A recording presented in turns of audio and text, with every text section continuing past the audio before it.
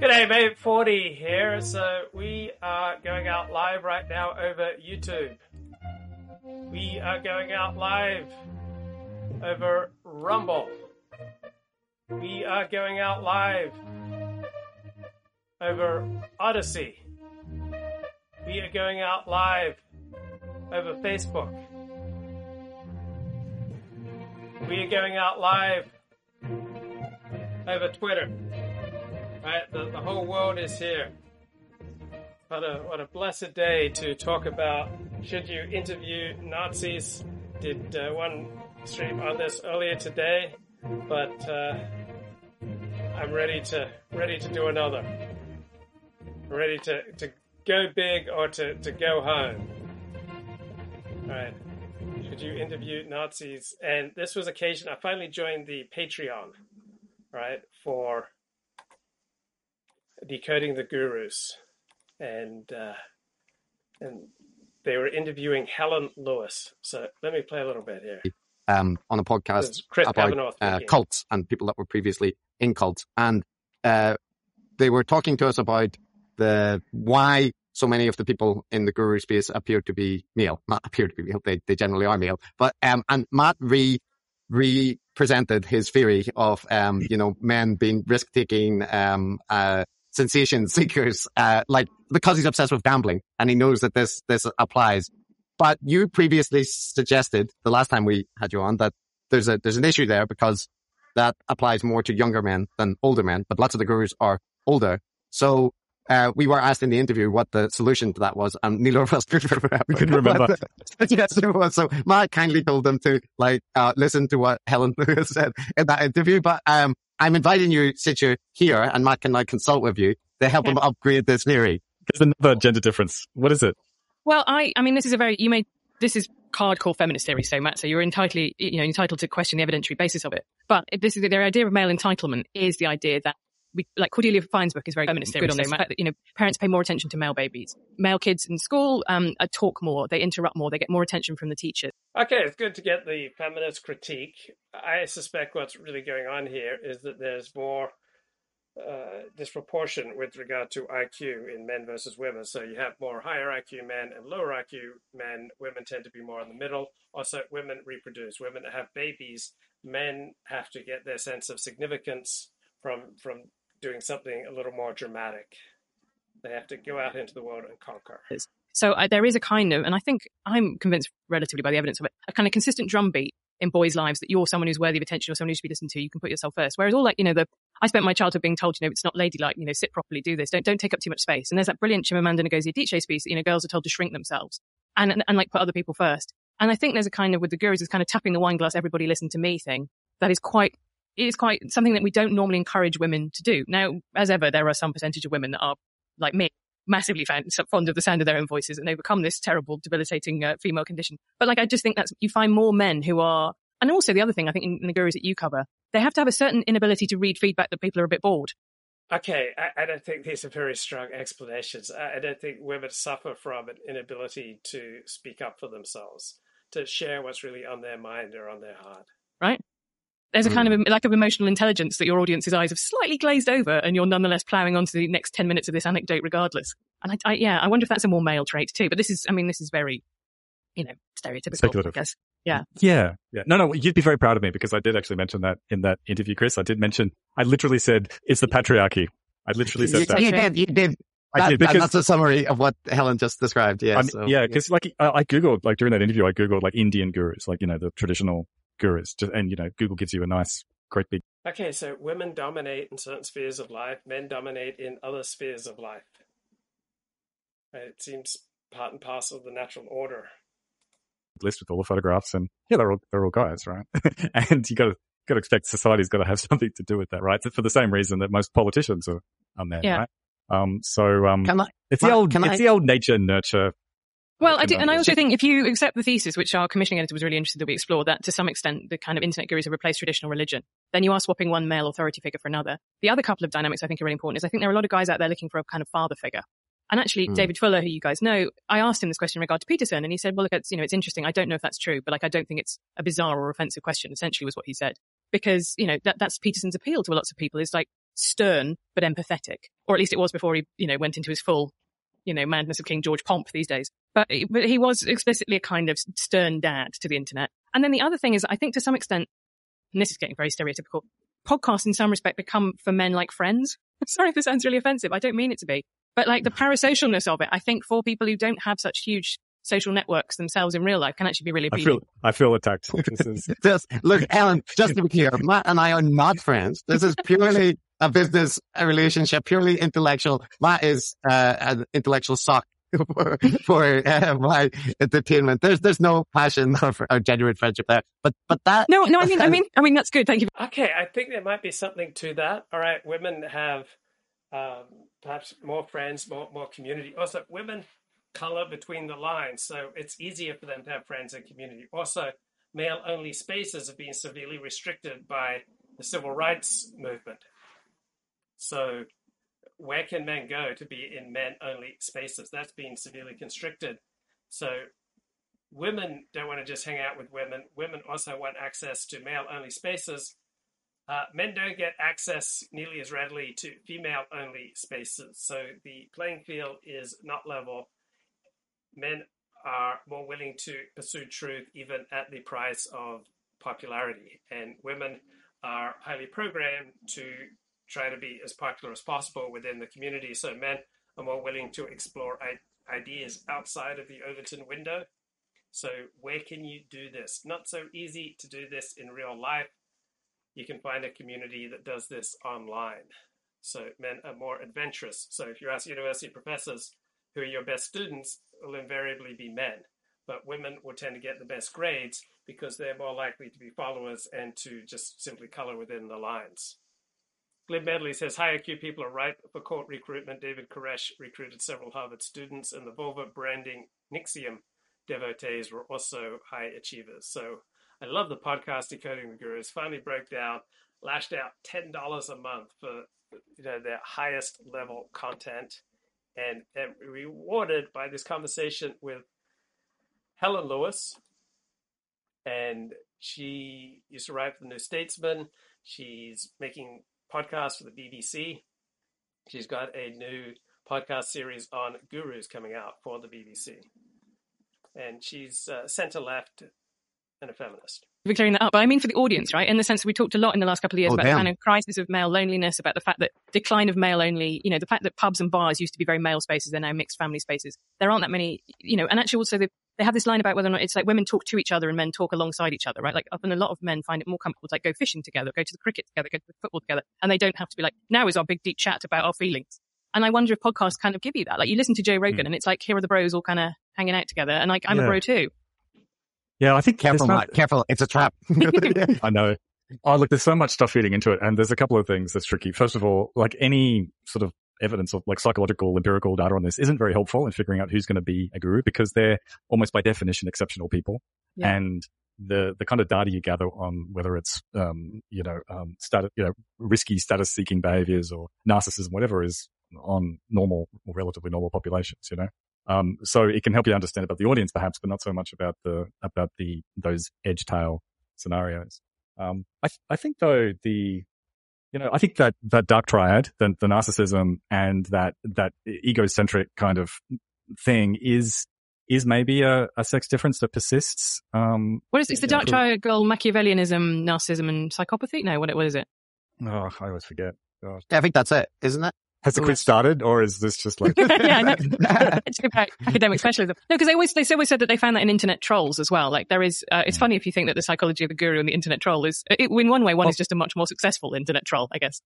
Yeah. But if you look at the replies to Brett Weinstein or Jordan Peterson, there's a lot of women there who are Hey, did you know that Brett Weinstein has been appointed to Ron DeSantis's new, public health oversight committee? I mean, Brett Weinstein. I mean, the guy is a nutter, and Ron DeSantis going after Anthony Fauci, appointing Brett Weinstein, appointing a whole bunch of COVID vaccine skeptics to this public health oversight committee. I think it's ridiculous. I remember I was arguing about vaccines and the public health response to the COVID crisis with a philosopher and a skeptic. And he said, well, I'm sure you'd agree that Brett Weinstein is a reasonable fellow. And so he was quoting Brett Weinstein's COVID skepticism. And no, I do not agree that Brett Weinstein is a reasonable fellow. Neither him or his brother Eric Weinstein strike me as particularly reasonable. We're on board. Are there? Yeah, I was browsing through them today. Yeah, I don't know. Maybe anti-vax is a bit of a special situation, but at least when I sort of browse, it feels pretty gender. Jordan Peterson went anti-vax quite hard today. So, yeah. He was always a little bit anti-vax. So if you remember, they went to Serbia during the pandemic. I think it was one of the former Yugoslav countries because they didn't want to be in all the US lockdowns. The Canadian lockdowns were so incredibly strict, and you were like, sir, you've recently had double pneumonia. Like, this is really an illness you should not catch. Like, I'll probably be fine. You actually might die if you catch this. But it was so there were early signs that he was going that way. There were, and I think this might be a reverse influence case from Michaela is more inclined towards that, or it was initially. But there was an interesting case actually where we decoded the discussion between Jordan Peterson and Brett, which was one of his first post-illness extended interviews. And Brett, because he's Brett, at several points brought up the vaccines and COVID. And Jordan repeatedly kind of had to take that, well, I don't know about that, and I'm not really in a place to speak because I've just been knocked out and I haven't had the time to look into things. He doesn't have that concern anymore. But I remember, Matt, you and I at the time saying, isn't it nice to see someone being thrown the ball and asked to run with it and saying, look, I'm not in a position to comment on vaccines and that kind of stuff. And yeah, well, that's actually, so different from now. When I saw Jordan's, jumping on the anti-vax thing, and there was a sense of rightness to it. Like, you could tell that he was comfortable, and he like the jigsaw puzzles fitted into place with this satisfying click. And one of the standard, I guess, psychological perspectives on why people have particular opinions is that they have opinions that fit in with a broader worldview. And his opinion about vaccines didn't fit in with his general anti-establishment. That's important. We develop opinions that fit in with our wider worldview. So if we hear something that triggers us and sends us off in a whole new direction, well, really it's a whole new direction that fits in with our overall worldview, right? People don't dramatically change their worldviews very often, right? Our new thoughts, our new ways of thinking are generally those new ways of thinking that are compatible with our pre-existing worldview. Worldview, and you could feel that you felt him sort of clicking into place. And now, same with climate change, really, right? Like, he just has rejected the scientific consensus on climate change for basically the same reasons, because it would kind of just make him an outlier. The one thing I did think making that intellectual dark web episode actually is my respect for Sam Harris has increased, because he does seem to be able to stand up to his friends and say, I know you all think this, but I actually don't. And like I say, I agree with you entirely. Jordan Peterson's radicalization to me, it looks not like an intellectual journey, but like peer pressure. And Sam Harris has to some extent managed to resist that, often at great personal cost of all the rest of them being mean boys to him, basically, and laughing at him, which is one of the hardest things to resist. If you get a load of high status people all just openly mocking you, very few people will be able to resist that. It would be good if somebody had encouraged Sam Harris to. That is a very good point there by Helen Lewis. I remember in junior college, some of the cooler kids in my math class started making fun of Republicans, and I immediately just wanted to shrink away from any association with Republicans. So much of my life, I thought myself much stronger than peer pressure. But then when push came to shove, I often found myself succumbing to peer pressure. To take that kind of stance earlier and made that point to him.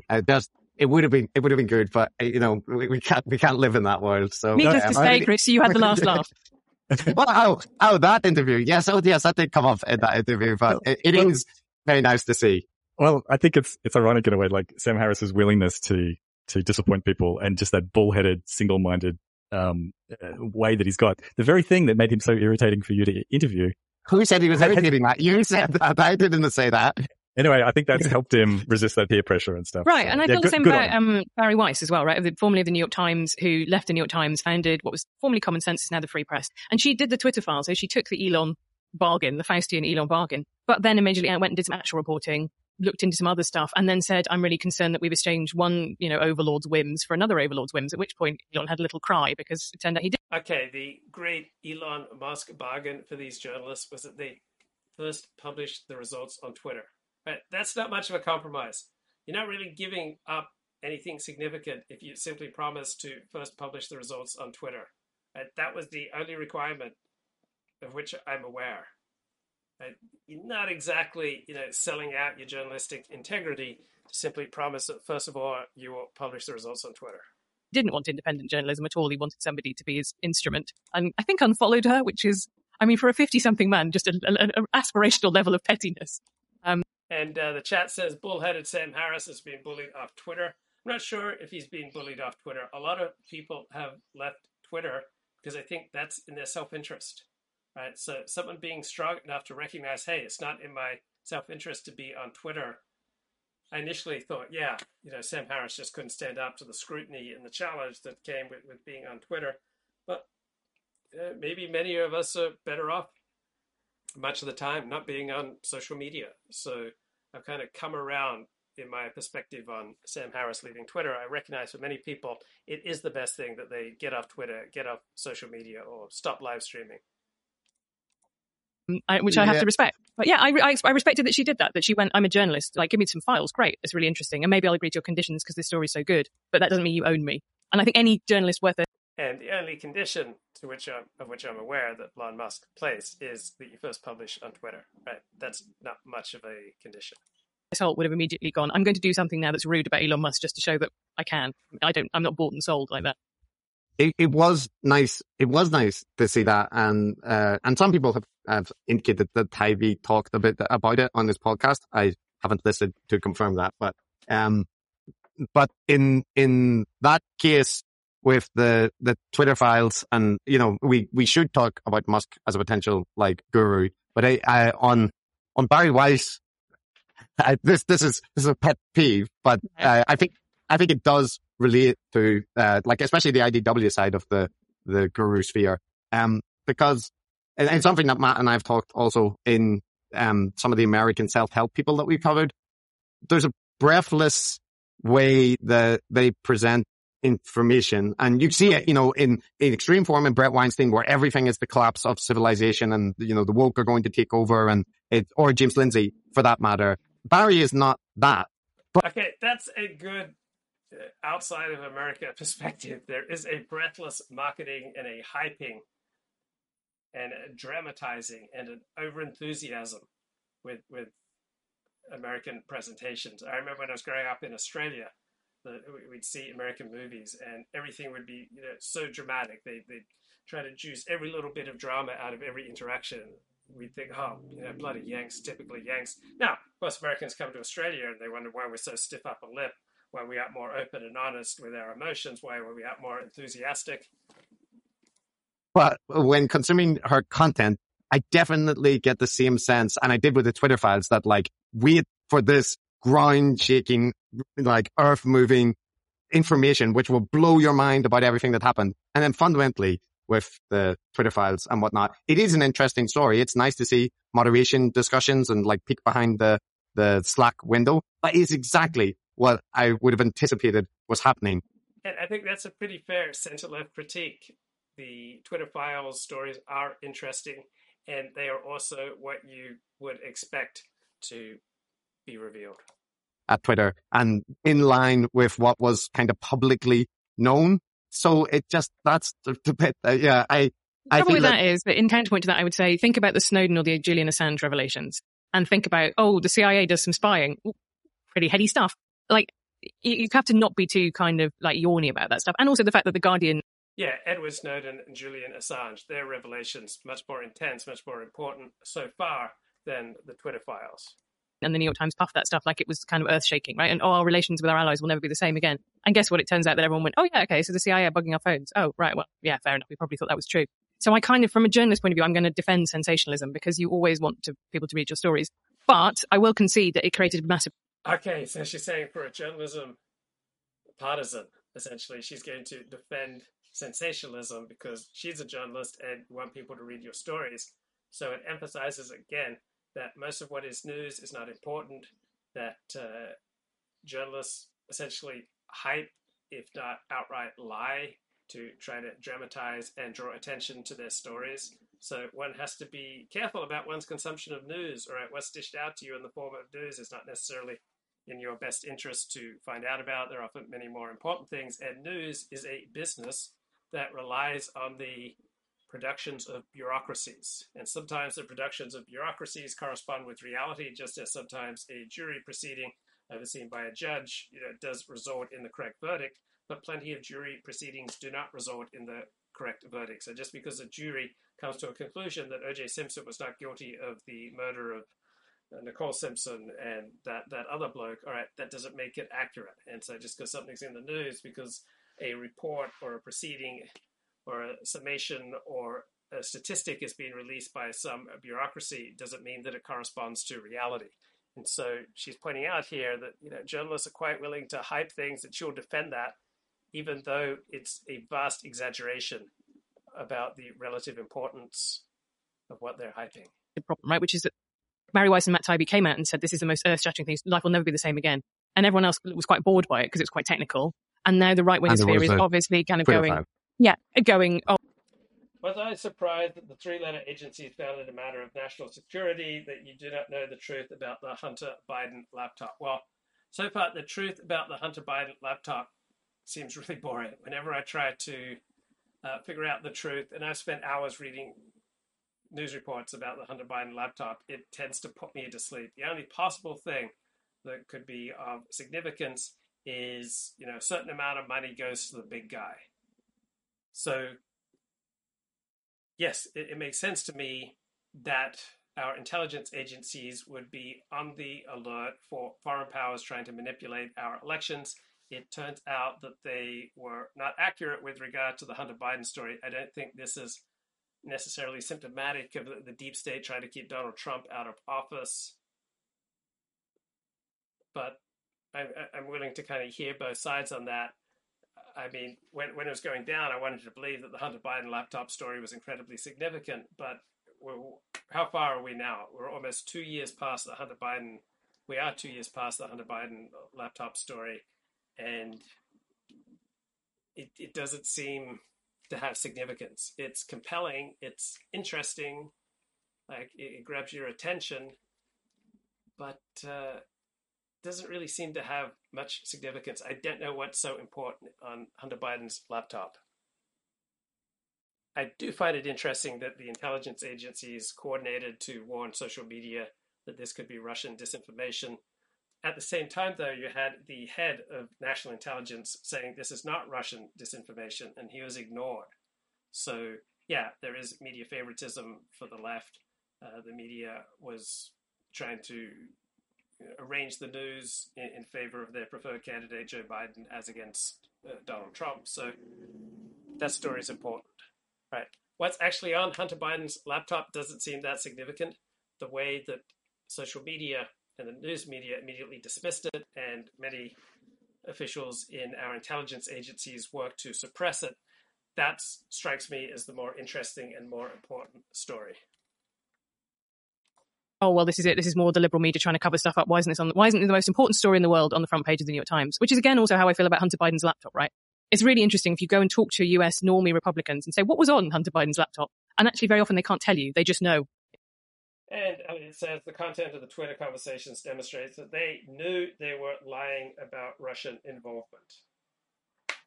And I don't know enough to comment on that. It was bad. It was something about corruption, something about porn, and that's it. But it's become totemic, and the fact that people won't cover it has become totemic as well. This is probably like slightly tangential to Guru stuff, but it's our show. We can do that. So I do have this question about like one thing that Matt and I've noticed when it comes to like the discourse around the lab leak, and it applies to the Twitter files and applies to the Hunter Biden laptop as well, that a large part of the debate just becomes the shifting narrative. Like you said, with the Hunter Biden stuff, what's actually on the laptop it's like, it isn't really this earth-shaking revelations. The best thing that people have been able to focus on is some reference to the big man, right? In an email, a potential meeting set up for, meeting or some deal that might have potentially involved Biden in an email, right? This is it. It is not the greatest, Watergate level conspiracy. And the same thing with lab leak, that when people talk about it, they have this memory of it where if you mention it, you were completely kicked off social media and you weren't allowed to discuss it in polite company, or people would spit out their tea and, scream that you're a racist. But it's not true. First of all, it's not true, because I had to deal with the lab leak people every day on Twitter. Nobody was banning them. It seems that a lot of what the guru is doing, a lot of what the online discourse, and the Twitter files is no exception, is around the perception as opposed to the content. What do the Twitter files mean? Does this mean that everyone was vindicated when they were talking about shadow banning and stuff? And it does feel a lot like the details get lost in the vibe for either people wanting to endorse it or say that it's nothing and that's predetermined. And Elliot Blatt says people who made these claims during the election were called conspiracy theorists. Now that we have the receipts, it's no big deal. Well, I think social media recognizes they misplayed the Hunter Biden laptop story. I think this was an attempt by the elites who dominate our institutions, who tend to vote left of center, to try to rig things. But I don't think it's nearly as important as what Pfizer did to delay the news of the COVID vaccine until after the election. So to try to not give Trump a boost heading into the election, they delayed the results. All right, so maybe hundreds of people perhaps died because the approval for the COVID vaccine was delayed because Big Pharma wanted to wait until after the election to announce the good news. So I think that's probably, I don't know, perhaps that's as important, more important than the Hunter Biden laptop story. I definitely have a bias towards it being lesser. And, you mentioned Snowden and I can't remember the other one, the Julian Assange.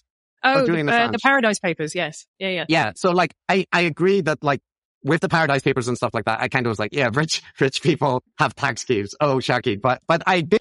And Elliot said, is there a way to disagree with the left-wing consensus and not be tied as a guru? Yes, Decoding the Guru has libertarians and other people on the right on the show who they respect and who are honored guests. So no, just being on the right does not immediately tie one as a guru. I did think it is good to have them documented. And with Snowden, even though we know the CIA and stuff is spying, the extent of the spying was, I think, sort of surprising that they were doing such a huge net. And then the problem was they had too much data to even look at. So I realize I'm waffling around, but the point I'm trying to make is when you're a journalist and you have to address these kind of topics, do you find that is what you end up having to deal with? A lot of it being vibe based on people's perceptions as opposed to the actual details of stories and related to Barry. Is it a problem that she seems to be playing into those kind of vibe based things? Okay, that's Chris Kavanaugh from Decoding the Gurus talking to journalist Helen Lewis. I did not set up this stream correctly. We are not going out live over Rumble. So I'm going to reset the stream, restart the stream, coming back with a new stream in about 2 minutes. So hope to see you in 2 minutes.